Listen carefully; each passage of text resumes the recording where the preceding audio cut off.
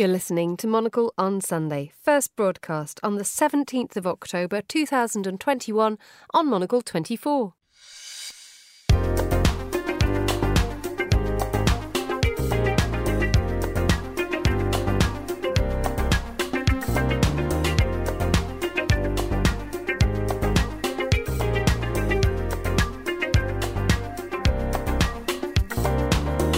Good morning from Zurich. You're listening to Monocle on Sunday with me, Tyler Brûlé. Coming up on today's programme from Seefeld, my guests, Emily Isahauer and Benno Zog, will share their views on the weekend's biggest stories. Benno is right here. What has caught your eye this morning? And good morning, by the way. Good morning, Tyler. An interesting story in the Zeit about the future of Kabul University. Well, you can imagine it's a bit bleak. A university that has at times in history brought all ethnicities of Afghanistan together, and now with Taliban delegates to the university, is trying to separate women and men as strictly as possible with all kinds of bizarre rules. It's completely surreal, actually, how things are developing there. We'll look at enrollment numbers in a moment. We'll also check in on what's happening in Japan. Hello, I'm Fiona Wilson, Monocle's Tokyo Bureau Chief. I'll be talking about the upcoming general election and how COVID numbers are dropping in Japan. Fiona's probably going to be looking for some lozenges as well. Plus, we'll discuss the state of the print industry with Jeremy Leslie, founder of Mag Culture. And Monocle's head of radio, Tom Edwards, joins me to celebrate 10 years of Monocle 24. It's the 17th of October 2021. Live from Zurich, this is Monocle on Sunday. Live from Zurich, this is Monocle on Sunday with Tyler Brûlé. And good morning. Autumn is officially here in Zurich. The clouds, the mist has set in over the lake this morning. And yes, we can't be very far from clocks changing and everything else. I'm very happy to say Emily Isahauer is here. Also, Benno Zog. Good morning, gentlemen. Very, very nice to see you. Benno, it's been a while. And we found out this is not maybe in the spirit of 10 years of Monocle 24, but it's the first time that we've had both of you around the table. Of course, both of you are at ETH, sort of similar realms in terms of your areas of expertise, but I was sort of wondering if this has been deliberate booking on the part of our teams, that we don't have some kind of punch up or roll around across the table. But anyway, good morning to both of you. Good morning, and it's a real pleasure to be across the table from Benno. Well, that would make sense that you would say that, because, of course, you're the coordinator for peace mediation at ETH. But, Benno, how do you feel about seeing Emily here as well? Well, it's a great pleasure. We're actually remote colleagues, so it's great. But our listeners can't really see the setting here. It looks a bit confrontational. We're facing each other. Yeah, you've got about a metre and a half of space across from you. A metre and a half of space. It's very important these days. You're really the mediator here, Tyler, in between the two of us. So. I am. So anyway, very, very nice to have both of you here. Maybe just we'll start a quick scan of the papers. Tom Edwards is also over in London. We'll go to him in a moment. But let's not do Taliban yet. And universities in Kabul. Let's ease the listeners in. What else has caught your eye this morning, Benno? Well, I caught a bit of a theme across the week, and obviously M24 has covered it as well. Everyone talks about energy all of a sudden, of these ancient themes of possible power outages happening in Europe, happening across the world, and obviously in Afghanistan, that's a daily business anyway.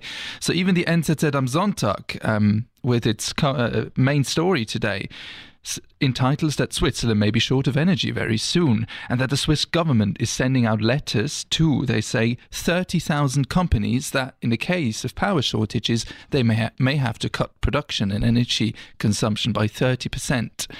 It reads so surreal, but obviously across Europe, this is the theme, with energy prices soaring and all kinds of nuclear power plants being switched off. At the same time, renewables aren't really picking up.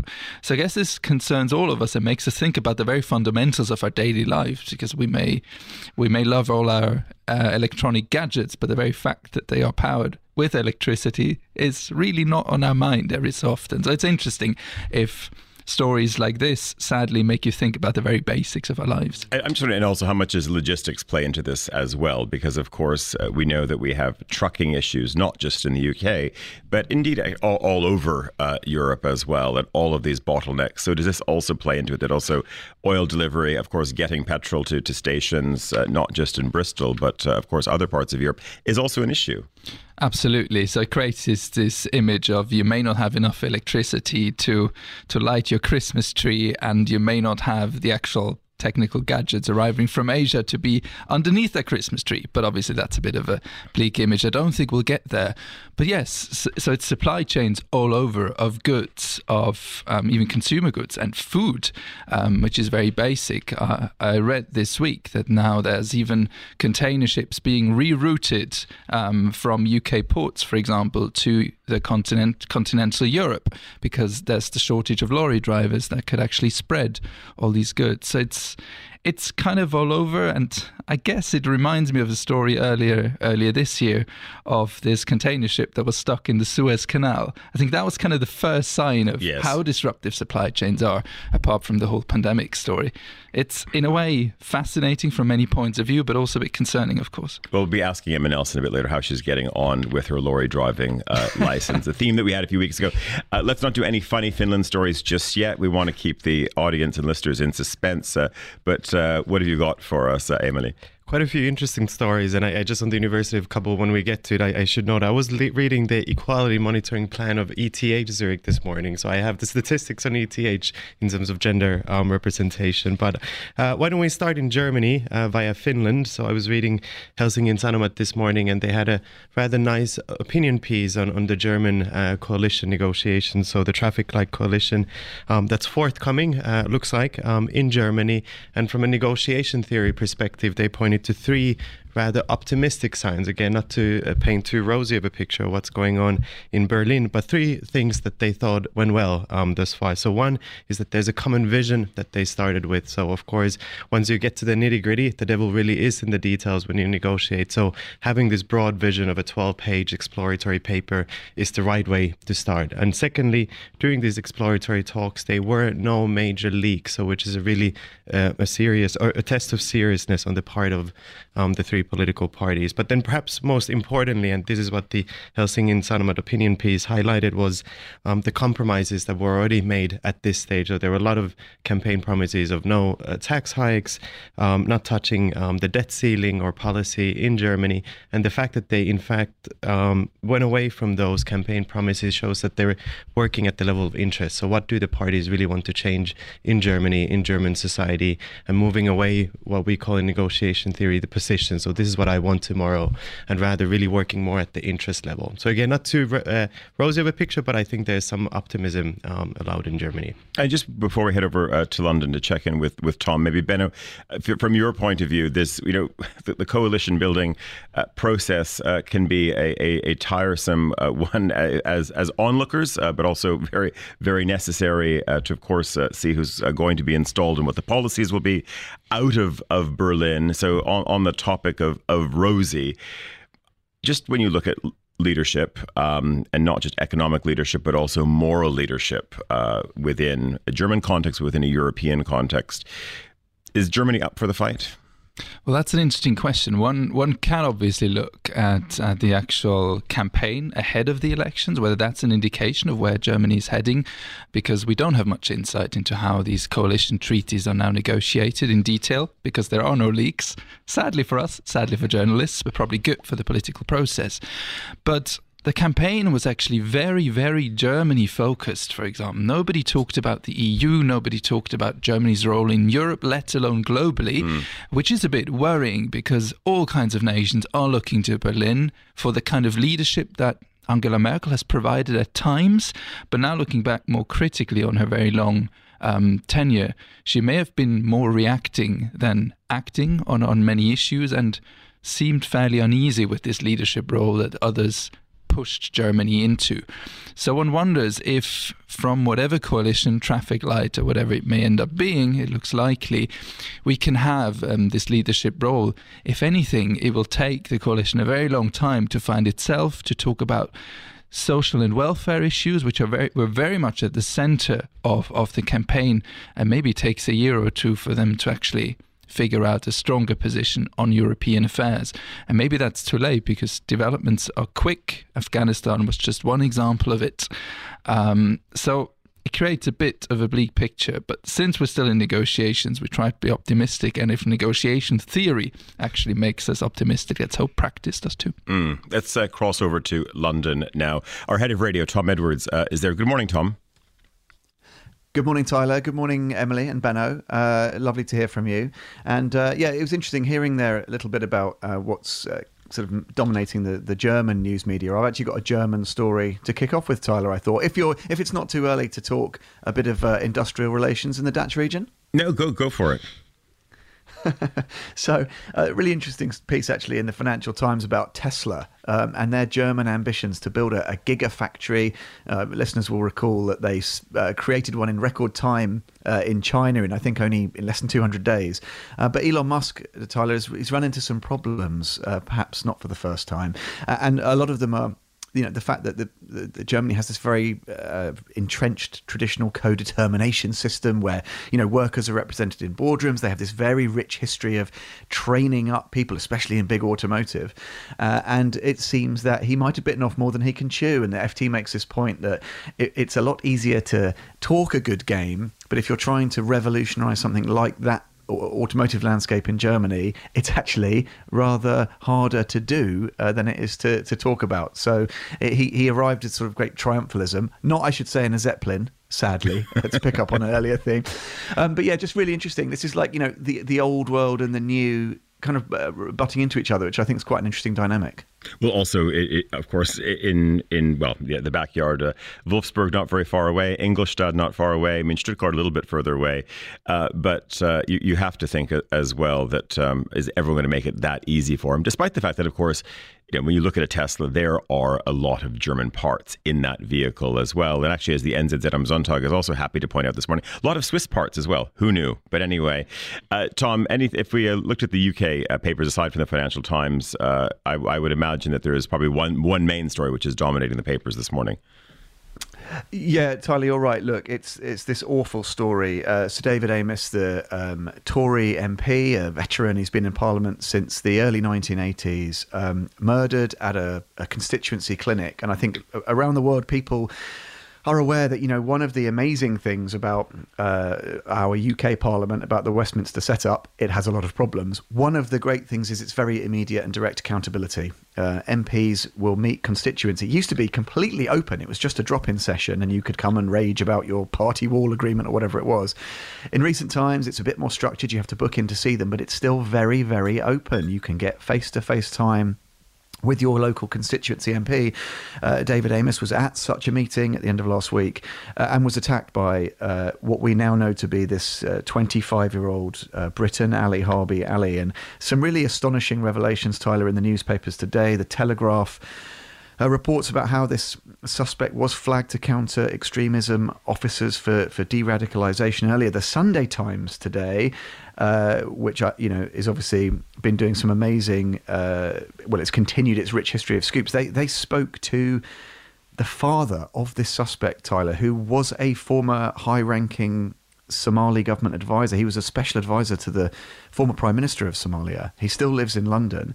And they asked him about his son. He's confirmed his son is held, and counter-terror officers, all the papers are reporting, have now got an extended period of time to question him. And I think what all the papers, Tyler, pick up on, not just is questions, obviously, about the background and these checks and the efficacy of these de-radicalisation measures. They're asking a more broad question, which is about how safe are our politicians, especially in these accountable moments? And is this a consequence of a more polarised politics that we just need to live with? And I think one narrative which we'll see more of, not just in the papers today, but throughout the week, and indeed as people discuss what this means, do we risk losing some of that openness, that accountability? And I think that would be very tragic. We've spoken, Tyler, so often about the importance of not being too reactionary, and indeed of trying to restate our democratic values in the face of these terrible provocations. But a hugely complicated question. It involves, obviously, money, time, the allocation of resources, and all the papers are trying to pick their way through what the potential fallout of this tragic killing of Sir David Amess might be. Tom, let me just pick up on maybe two themes here. Of course, one is this overarching issue of how accessible our politicians will be moving forward. And of course, we can look across the European landscape and many other places around the world where you don't see a heavy-handed approach with lots of chase Range Rovers and lots of cops around. You can look here in Switzerland, you see federal councillors riding the trams. Maybe there are police in the background. You certainly don't see them if they are there. But I guess there's this, maybe in parallel to all of this, we have this attack in Kongsberg this week as well, question marks in terms of motivation around that in Norway too. But there's two things here. One is we've got this question about response times in Norway. A lot of people asking, why on earth did it take almost 40 minutes to have a really proper response to this attack? And then in the UK, here you're saying someone was already on the watch list yet again. And it seems that authorities were asleep at the wheel, or they simply didn't have the resources, of course, to go and track this individual. So how much does this also ratchet up the rhetoric, and both positive and maybe more hysterical? Yeah, I mean, I think what's been encouraging is that somebody like Priti Patel, the Home Secretary, who's maybe not the sharpest political tool in the box. Am I allowed to say that on your programme, Tyler? Yeah, but, it's fine because you oversee the channel, so it's all right. She's prone to melodrama. She's prone to be very reactive in her pronouncements. And actually, I'm not impressed, but I was reassured at least that in certainly her statements from the last couple of days that are being reported and followed up today in the British press, she said, we must not falter. We mustn't change from these very fundamental commitments about accessibility. I think where you're right, and I think where there's some tougher questions to answer for the security services. Look, if you enter people into a de-radicalization program that's partly optional, most people who pass through that door don't go on to offend. So on the basis of the statistics, it's largely a successful program. There will always be outliers. I think the worry would be if somebody has been red flagged, even if their danger status has been downgraded subsequently, should they be allowed to access a constituency MP face-to-face, unsupervised, in a, this was in like a Methodist church hall in Southend. And I think that is where, there are going to be some very, very tough questions to answer. I think what we need to come back to always, though, is that, look, Sir David Amess was, not a particularly divisive character, but he was a traditional, socially conservative Tory MP. He wasn't everybody's cup of tea, but whatever your stripes, this was a guy who was a brilliant constituency servant. Even his local opposition have doubled down to say, to give these testimonials about how much he fought for his community. And we just cannot risk losing this very profound fundamental connection with our local representatives because of these continual acts of violence or provocation. So I hope that just as the Joe Cox murder 5 years ago, which Amess had written so eloquently about, that didn't prompt anyone to falter or lose sight of the fundamentals. It prompted us to review. We now spent only about 200,000 on constituency MPs protection before. We now spend more like £5 million, which is probably more in line with the threats of the day. But aside from the security side, I hope it doesn't change anything from that important democratic point of view. Tom, just quickly, when we, of course, looking at the screens here in the studio, and you see obviously a lot of talking heads. Obviously, all of the camera positions are down at the constituency today. Are we seeing, of course, unity across the Commons as well? It seems like that. Yeah, I think so. I mean, look, there's a good sort of heritage in this country that people come together, even if they're, from really opposing camps. I mentioned that polarized politics earlier. One of, or perhaps the only good thing, and I use the phrase under advisement, that comes out of these things is that it reminds people what they're in the game of politics for. So you've had Keir Starmer being, he's pretty kind of statesman-like. He's maybe too sort of equitable for some on the left in his general pronouncements, but I think in these moments he comes across pretty well. And yeah, as I said, from the local party scene to the national level and even internationally, because obviously this is a story that provokes a response from all around the world, I think we do see, I don't know, a reassuringly almost old-fashioned tone in terms of the pronouncements that people are making. And obviously we shouldn't prejudge the suspect, as I mentioned, Ali Harbi Ali of Somali origin, has been remanded and he, for at least another 5 days, I think, under counter-terrorism provisos. They have much longer to question him. So we also shouldn't second-guess what the learnings of the ongoing criminal investigation might be. Benno, just there have been some judicial changes and proposals, of course, here in Switzerland, which are very much focused on preemptive measures as well. Where do things stand? And of course, there are always going to be lone wolves, etc. But is that part of what these preemptive measures were about here in Switzerland? That was certainly the framing. We had a popular vote earlier this year about a new police measure law that passed. Somewhat narrowly, but it did pass, so it's in the process of being politically designed and implemented. And exactly, the preemptive measures were the main target. That's how it was framed ahead of the vote. It enlarges potential measures for police for surveillance of potential suspects, but also of house arrest and so on. And the focus is really on preempting. So these are people who have not committed any crime whatsoever, but they are on some kind of watch list and are considered a potential threat to society. I found the debate around it, and now also how the topic is approached, particularly in a country like Switzerland, which is considered very safe and hasn't really seen much of these attacks, let alone of Islamic terrorism, which is usually the main element of the discourse. There's a few problematic elements, of course. I mean, Tom mentioned it as well. Programs in place to de-radicalize and so on have a pretty good track record, but there are outliers that may fall through the cracks, that may happen. It only takes one of them and 99 others that are prevented to make everyone question the system. And we mustn't forget, it's always a trade-off of liberties and safety and security when it comes to that, and for all. So this illusion of creating some kind of perfect security is exactly that, an illusion.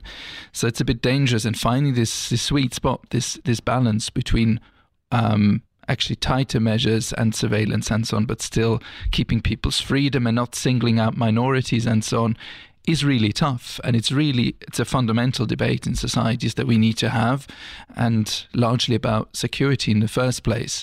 How much security can we actually achieve? How much prevention of a single incident is possible? As tragic as all these events are, we just should have a sober look at these issues and look at research as well. How are programs working? What's their success rate? How much investment is there in terms, and how does that compare to return? Because with an additional 1 million policemen, you could probably prevent another attack or two. But is it worth it? That's always the tricky one.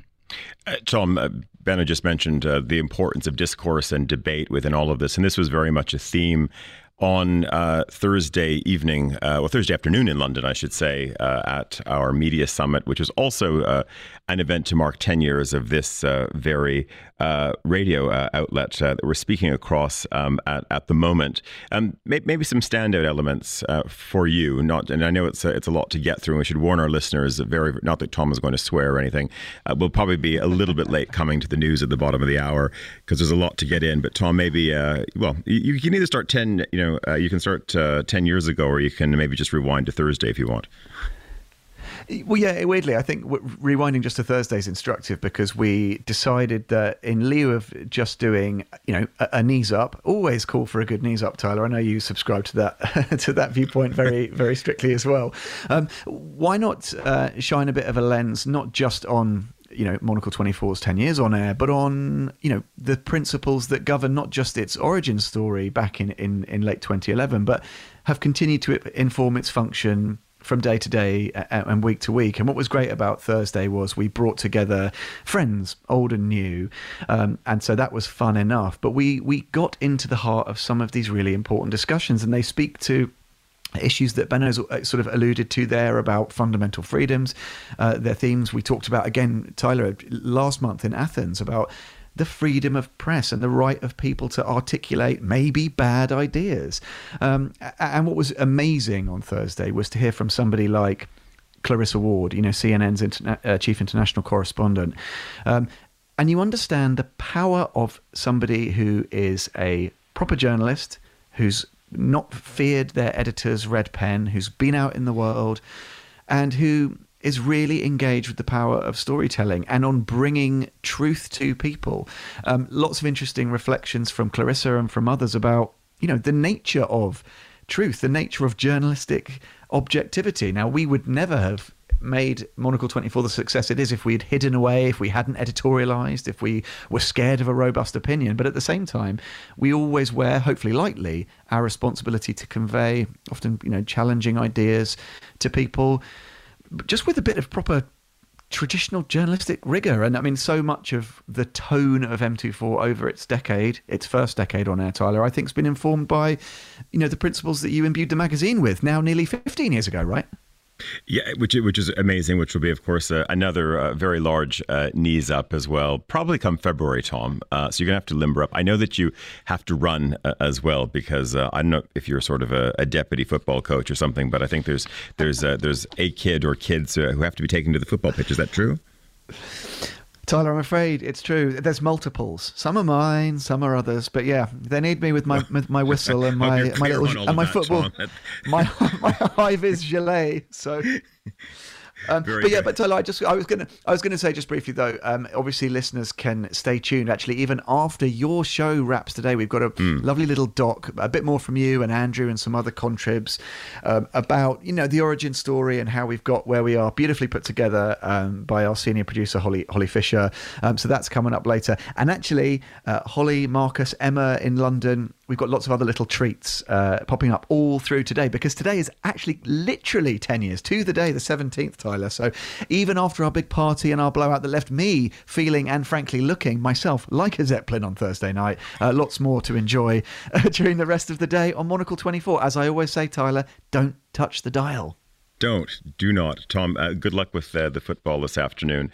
It's just coming up to 10:30 and almost 30 seconds here in Zurich. Emma Nelson is here with the news 30 seconds late. Thank you very much indeed, Tyler. Emmanuel Macron has become the first French president to recognise that crimes were committed when French police brutally dispersed Algerian protesters in Paris 60 years ago at the cost of dozens of lives.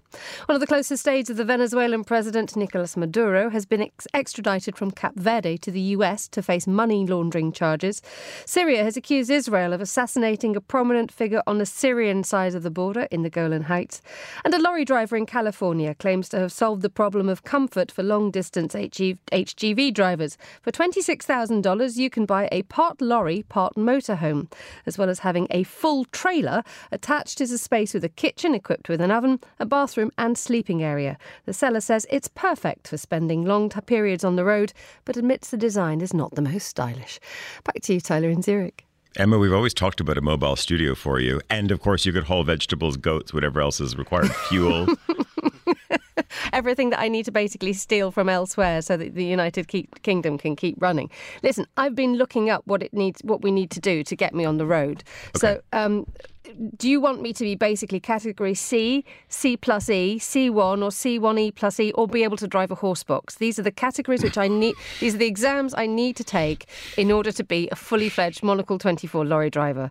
Well, I want you the C plus E plus E plus. I want you also to be able to have the horse box on the back as well, because if it all literally goes to shit, then you can sort of gallop away. I warn you, that has highest salary written next to it. Well. So you may well be. I'll inform the finance team. Rowing back a bit on that one, but it does mean I can drive a massive lorry, which would be great. Emma, we're going to be chatting to Jeremy Leslie just in a moment, and there'll probably be some reflections from our media summit there. But while I have you across the line here, whether we look back 10 years or we look back over just the past few weeks, but maybe one thought or reflection on a decade of this service. It's unbelievable to think that 10 years ago today we were sitting in a room, in the very room that I'm sitting in now, just embarking upon an adventure. And it did feel like an adventure at the time that I don't think any of us really knew exactly where this thing was heading. But I can only remember this unbelievable commitment to get stuff done. And a lot of us were learning what we were doing on the job. A lot of us were coming from different parts of the world and were just stumbling across the threshold. But I've never worked in a place where people where people have a more can-do attitude. It was one of those things that we knew exactly what this stood for. I remember spending 8 hours with you in a room, in a studio. I'd never met you before. I just wandered around from next door, and I knew about you, but I didn't know you that well. And after 8 hours, we sort of practiced how to make radio. I think you and I pretended that there'd been a plane crash, and we had to get Marcus Hippie on the line, who had to give us a live from the scene update. So it was one of those things where you just went at it again and again and again. And it's one of those things that's endured for so long, that there's a commitment to getting things right. And also, if there's a challenge, oh, come on, let's have a go. We'll make it happen. Absolutely, and never before on that particular Sunday had so many non-smokers converted to a pack of fags. Emma will catch up with you probably at the very end of the program. We're going to stay in London right now because we're checking with Jeremy Leslie, and if you're not familiar with Jeremy, he runs one of the finer magazine shops, I would say, if not in Europe, anywhere in the world. Mag culture has also become really something of a brand, and I don't want to speak in terms of platforms, but in many ways that's what's been created, a dialogue about just why we love print so much. And Jeremy's heading to Zurich shortly. We didn't have him in the studio right away, but he's about to get on the plane because he's coming to speak at Distripress, which kicks off here tomorrow. Good morning, Jeremy. Good morning, Tyler. Pleasure to be with you this morning. Well, it was very good seeing you also on Thursday as well. Jeremy, just it would be great to maybe hear, and of course I wrote about this in my column today, about where we are when we look at the state of print, because so many people are waking up around the world, or will be waking up around the world. They'll be tuning into a program like this. They'll maybe be reaching for a screen, or they'll be reaching to catch up on a stack of titles that they missed across last week, or they're going to their favorite weekend newspaper. Mm-hmm. But as you sort of look back across this year, we're in Q4 already. What's Jeremy Leslie's sort of just assessment of where we are with the magazine industry? Well, obviously, in every sense and every endeavour, it's been a really tough 18 months, 24 months with the pandemic as context. But what I see, I mean, there's a spectrum here from the really big magazines and brands who are clearly, they've been struggling because of the travel outlets and traditional outlets for their publications just haven't been open. But in the independent scene, I think it's healthier than ever, and I think there's great promise there in terms of what the future holds, both on both sides of the equation. I think a lot of people have taken the opportunity of the lockdown to consider that project they wanted to do, and the output of that has been a whole kind of panoply of new publications, some very experimental and not with kind of great business intent behind them, but nonetheless fascinating as pieces on the one side. And on the other side, I think people are a little tired of their screens. We all have to use them. We're using, even though we're dealing with audio here, we're using Zoom to communicate. Absolutely, that's always going to be there. But I think people want a lot of people want to find some time away from the screen, and the print magazine is the ideal vehicle for that. Jeremy, you referenced some of the bigger players that have had a tough time, and does it puzzle you, or maybe you're not surprised that, of course, some of these massive players, and some of them are regional. You could be talking about a big Belgian group or a big Scandinavian group. Some of them are properly global, but they're caught in a bit of a crisis. Many of them, they're trying to unpick things. Many of them still have the resources probably to still figure it out, but yet we see them falling for the same old tricks that we even saw at the dawn of digital, reducing paper quality, of course, reducing frequency, and really at the core of this, spending less on journalism. What's your read on that? Because as you said, then you've got a lot of independents. They only want to celebrate on great paper. They only want to commission the best photographers. They want to go longer haul when it comes to commissioning great writers. And then you've got, and as we know, many of them are not that well financed, but they can still do it. They can still do it, and I mean, we did a little bit of research amongst a group of the independents 500 of the titles that we sell, and found a very positive response in terms of the way that their income is continuing to grow. So again, I'm very optimistic on that front. But going back to the bigger players, I do think this has been a long-term problem, and not just in publishing, but in distribution and retail. And that is this commoditization of the product. This kind of idea that you can make the kind of margins that you used to 20 years ago by reducing the quality, and it's just it's a vicious circle towards zero.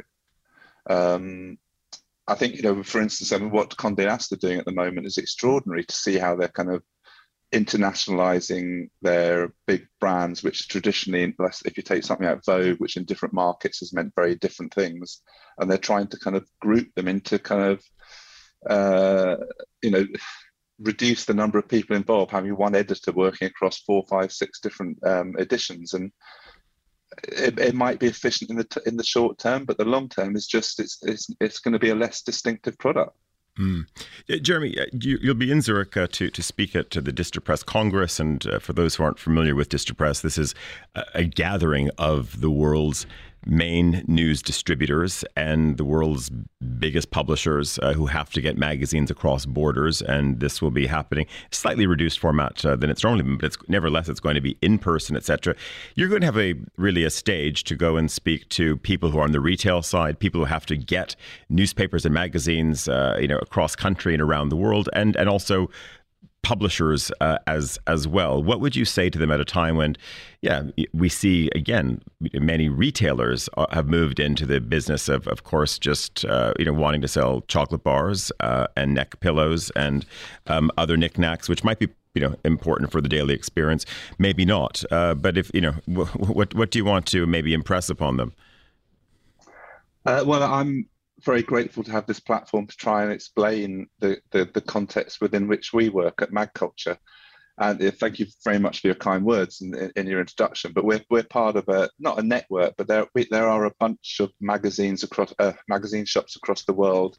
We all know each other. We're not formally kind of linked, but we're friends and connected in many ways.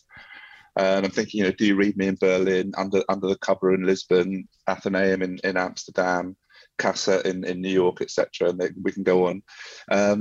But these shops are increasing. I have conversations with my fellow owners, and they're frustrated by the big distributors' unwillingness to deal with these outlets, which is which again is a short-sightedness. And so I'm hoping to just sort of present what we are doing and try and explain what we are about, right across the different parts of the industry, from the publishers to the magazines to the distributors we do work with, to the shops, and then the readers, and just try and get in front of the big distributors the idea that this is a significant force that's growing.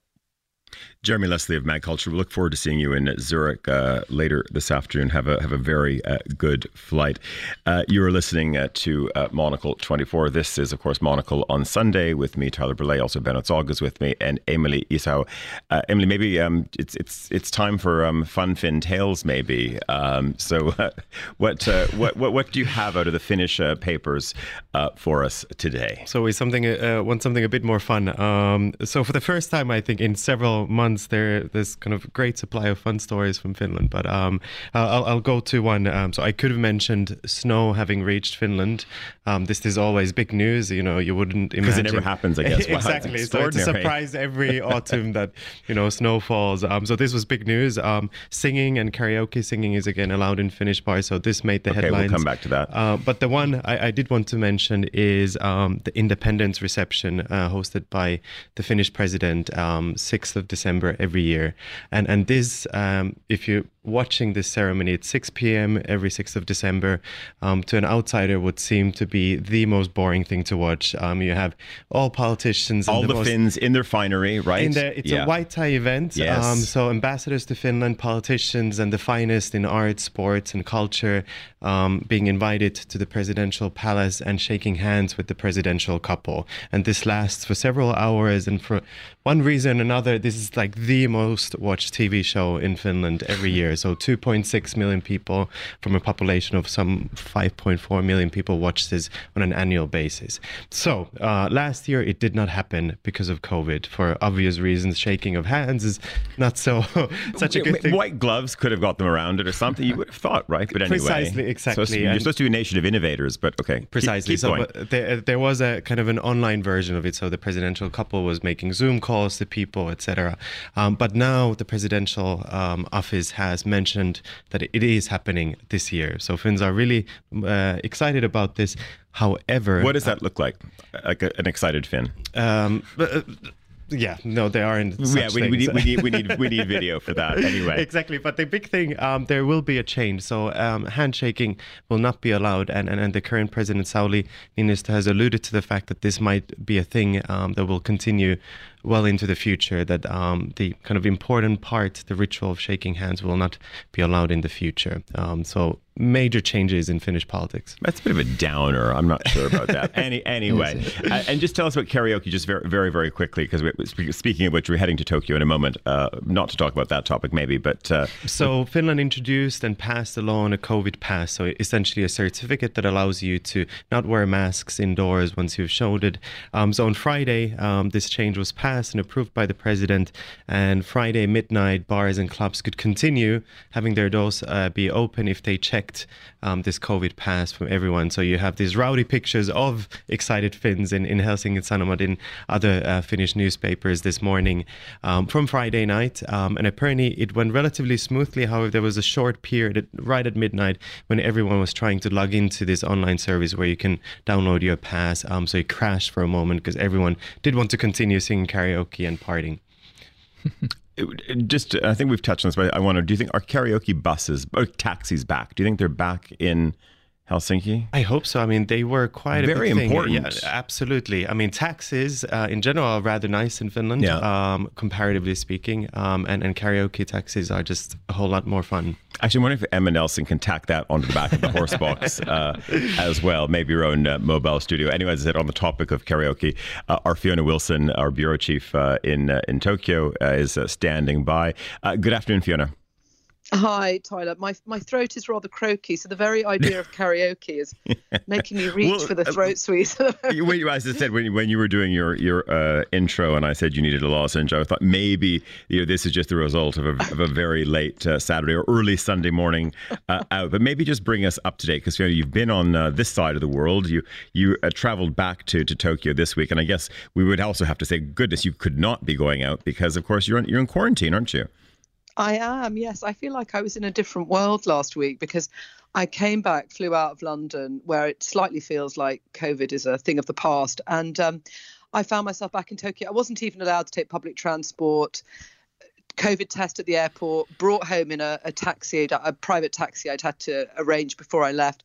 And I'm in quarantine for 2 weeks. I'm not allowed to go out. And very assiduous COVID police. They've been in touch with me 3 times a day. So if I'm even thinking about sneaking out, it's not happening. And they have a GPS tracker on my phone. So yes, I'm being very good and seeing the world from my balcony at the moment. But I thought there was something, at least I recall during the Olympic Games when they had this, of course, if people are sort of traveling in bubbles, the Konbini, you were still allowed to go to the convenience store. That seemed to be a place that was not off limits. Is it off limits? No Lawson for you either, or can you go to a 7-Eleven? Do you know what? I actually couldn't. I have one very close. But I seem to, every time I turn around, I miss the call from the COVID hunters. And, and then they call back and it sort of, you feel slightly guilty as if you've been doing something wrong. So yes, I may be venturing out to the convenience store, but that's about it at the moment. And it's funny, I got back on Tuesday, so I still have quite a few days to go, and it's not been bad. I talked endlessly in London, went out, really enjoyed myself, and as a result, you can hear the raspy voice. So I feel like I lived life to the full while I was in Zurich as well and in London, and loved it. But now I'm back in quarantine.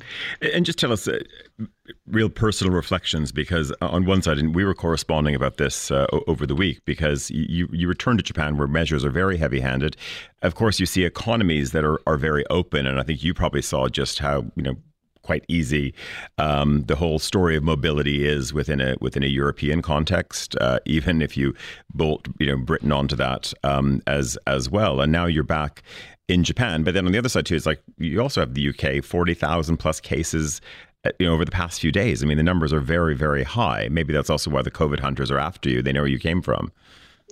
I did slightly wonder if, the UK was immediately raising red flags. But no, I mean, you're absolutely right. It's really been interesting. I mean, going into Switzerland and then, where you have your QR code and you have to show that, then going through Heathrow where nobody asked me anything and I just sailed through the e-gates, and then coming back here where a very, very strict process for returning residents. And my taxi driver had confidently predicted it would take 2.5 to 3 hours, which was a fairly awful prospect after a 12-hour flight. In fact, I got through a bit quicker than that. But I mean, it really does show the difference in approach. And if you look at the numbers in Tokyo now, it's extraordinary. I saw yesterday, I think it was 60 something cases, 57 the day before. So this is cases, not deaths, cases in Tokyo. And you know how big Tokyo is. So I think when I see the cases in London, the numbers, I'm not that surprised because it is incredibly open. And this business of wearing a mask, I think people here, in spite of these low numbers, people are still very much wearing masks. And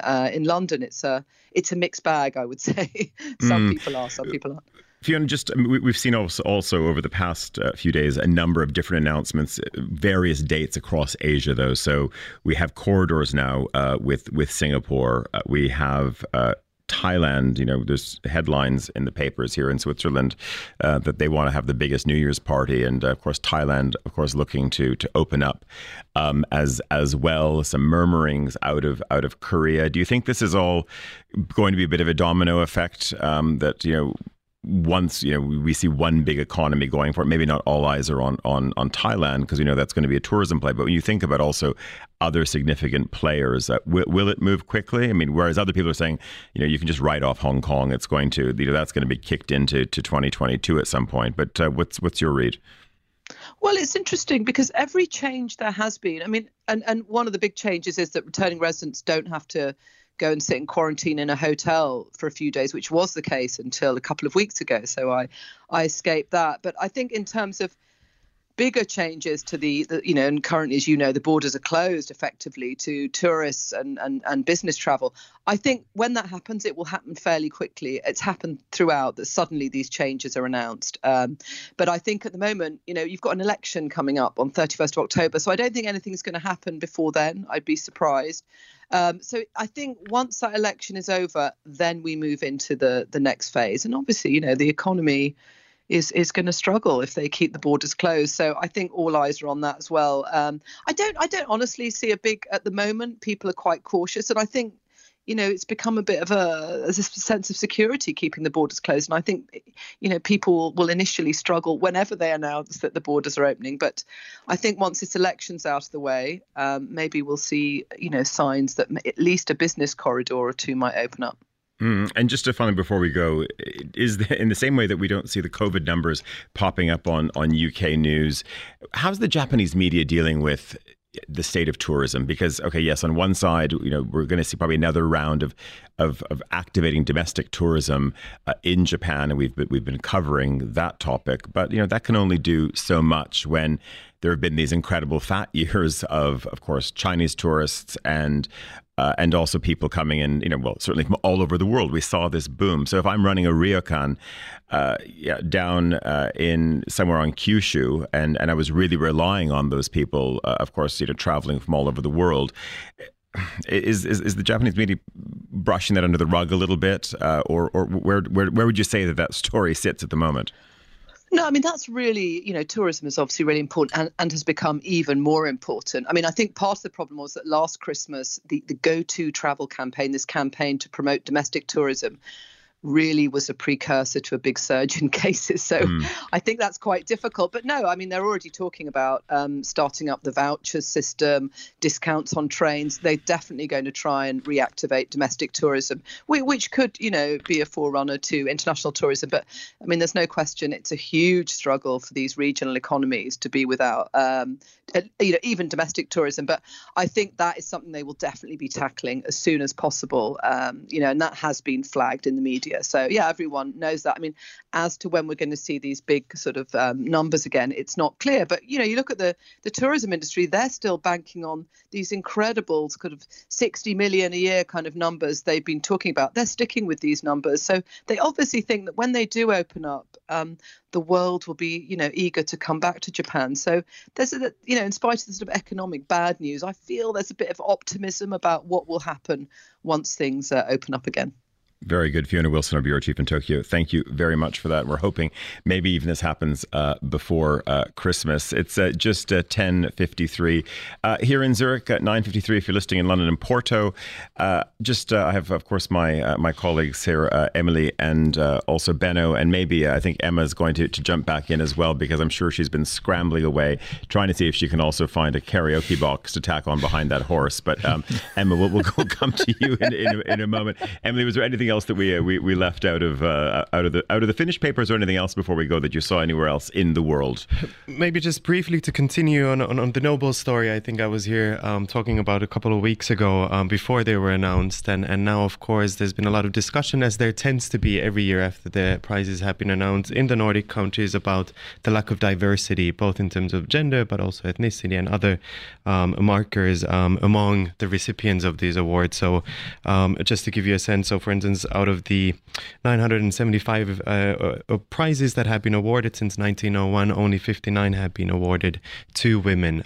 So gender seems to be a sticking point. And this year, Maria Ressa of the Philippines was the only woman to have received an award. And then she shared that with Dmitry Muratov of Russia. So discussion having been taking place in Sweden in particular about lack of diversity. So Göran Hansson, so the head of the Royal Swedish Academy of Sciences, has come out to say that they would not institute any quotas, be it on gender or ethnicity or any other markers. In the future, they want to live or do justice to the testament of Alfred Nobel and really award the prizes to people who made the most important discoveries over the past 365 days. However, they acknowledge the lack of diversity and have said that they will continue inviting more women to appoint candidates for the award. They will try to add more women to their committees, selection committees. So they're very conscious of this battle. And of course, it's a more of a holistic problem. And this is why I was reading the ETH equality plan this morning, just to get the statistics. Just to get your Sunday morning rolling for exactly, fun, right? It was a fun as I was sipping on my coffee. No, but really just to make the point, so Under Friends is the current rector of ETH. We've tried to really make great strides in diversifying the student body, but also the faculty body at ETH. And it's still a slow process. So just engineering and architecture we know it's a tricky one. And among the professors, I think in Europe and North America, it's less than 10% that are women in STEM, so in engineering, natural sciences. But say, for instance, at ETH, doctoral candidates back in 2006, it was around 28% were women, so still already relatively okay, and it's gone up to 33.5% 2 years ago. So again, it's going up, but it's a slow process, and again, that's reflected, way further down the line in Nobel Prizes as well. And I can say, you're going to try to shine a light on your department, because you had some of your colleagues here the other day, and it wasn't a man in sight. That's true. Actually, we've very proudly can say we've managed to maintain a diverse student body, but it was a bit of a selection bias. Okay, I brought the Monocle fans. Okay, well, that's good. Benno, anything just from, you got one paper open there, but I'm not sure if that was one that you wanted to talk about, or that's an earlier reference point. No, but brace yourselves for quite a bridge here. Okay. Diversity at university. Oh, wait, we're on our way to Kabul. That's right. Yes, we are, believe it or not. But you have to do Kabul in 90 seconds or less. I can do that. If diversity at ETH is an issue, imagine Kabul University. Currently, campuses are deserted. Before the Taliban takeover, there were 43% of women enrolled, which was quite positive. And now we're at 0 students overall. Taliban envoys are sent to the university, and Die Zeit had a really good feature that speaks to quality of journalism overall that we've seen with a few features from Afghanistan, and I'll end just with a tiny anecdote. They interviewed the head of the geology department at Kabul University, and he said that he's been negotiating with the Ministry of Education, the new one, on how to continue teaching overall. And he said, well, some of these officials there may be illiterate these days, and they asked him, what's an experiment? And he said he's struggling, and they said, please explain it to us. So he says in the interview that he's spending day and night thinking about how can you explain the concept of an experiment to possibly illiterate new officials in the Ministry of Education. So if diversity issues in Europe are an issue, Afghanistan is obviously way worse. Or a great big mirror that would maybe solve the problems. Emma Nelson back in London. Yes. How's the hunt going? Maybe actually there's a documentary, sort of London all the way to Kabul, with your new sort of modern sort of travelling caravan. And way beyond that, I found a Pferdetransporter. A Pferdetransporter, super. Mit karaoke. So I think we've completely changed the Zurich Christmas fair. It has a cocktail bar and a stage, and I don't know where you put the horse, but I think we'll work that one out when we get to it. So I think Christmas is sorted from the point of view of Monocle's entertainment. Oh, and the thing about I think you were talking about something involving small children, cranes and beer boxes. Is that right? Yeah, that's also going to happen as well. Okay, let's do that. We'll exchange pictures. Emma Nelson in London, Bennett Zog and Emily Isawa here. In Zurich, also our Fiona Wilson in London, Tom Edwards in London, also Jeremy Leslie en route to Zurich as we speak. Our producers today, Emma Nelson and Marcus Hippie, and also managing the sound, Desiree Bentley and Nora Hall back in London. I'm Tyler Brûlé. Have a very good week. Monocles on Sunday is back next Sunday. Bye-bye.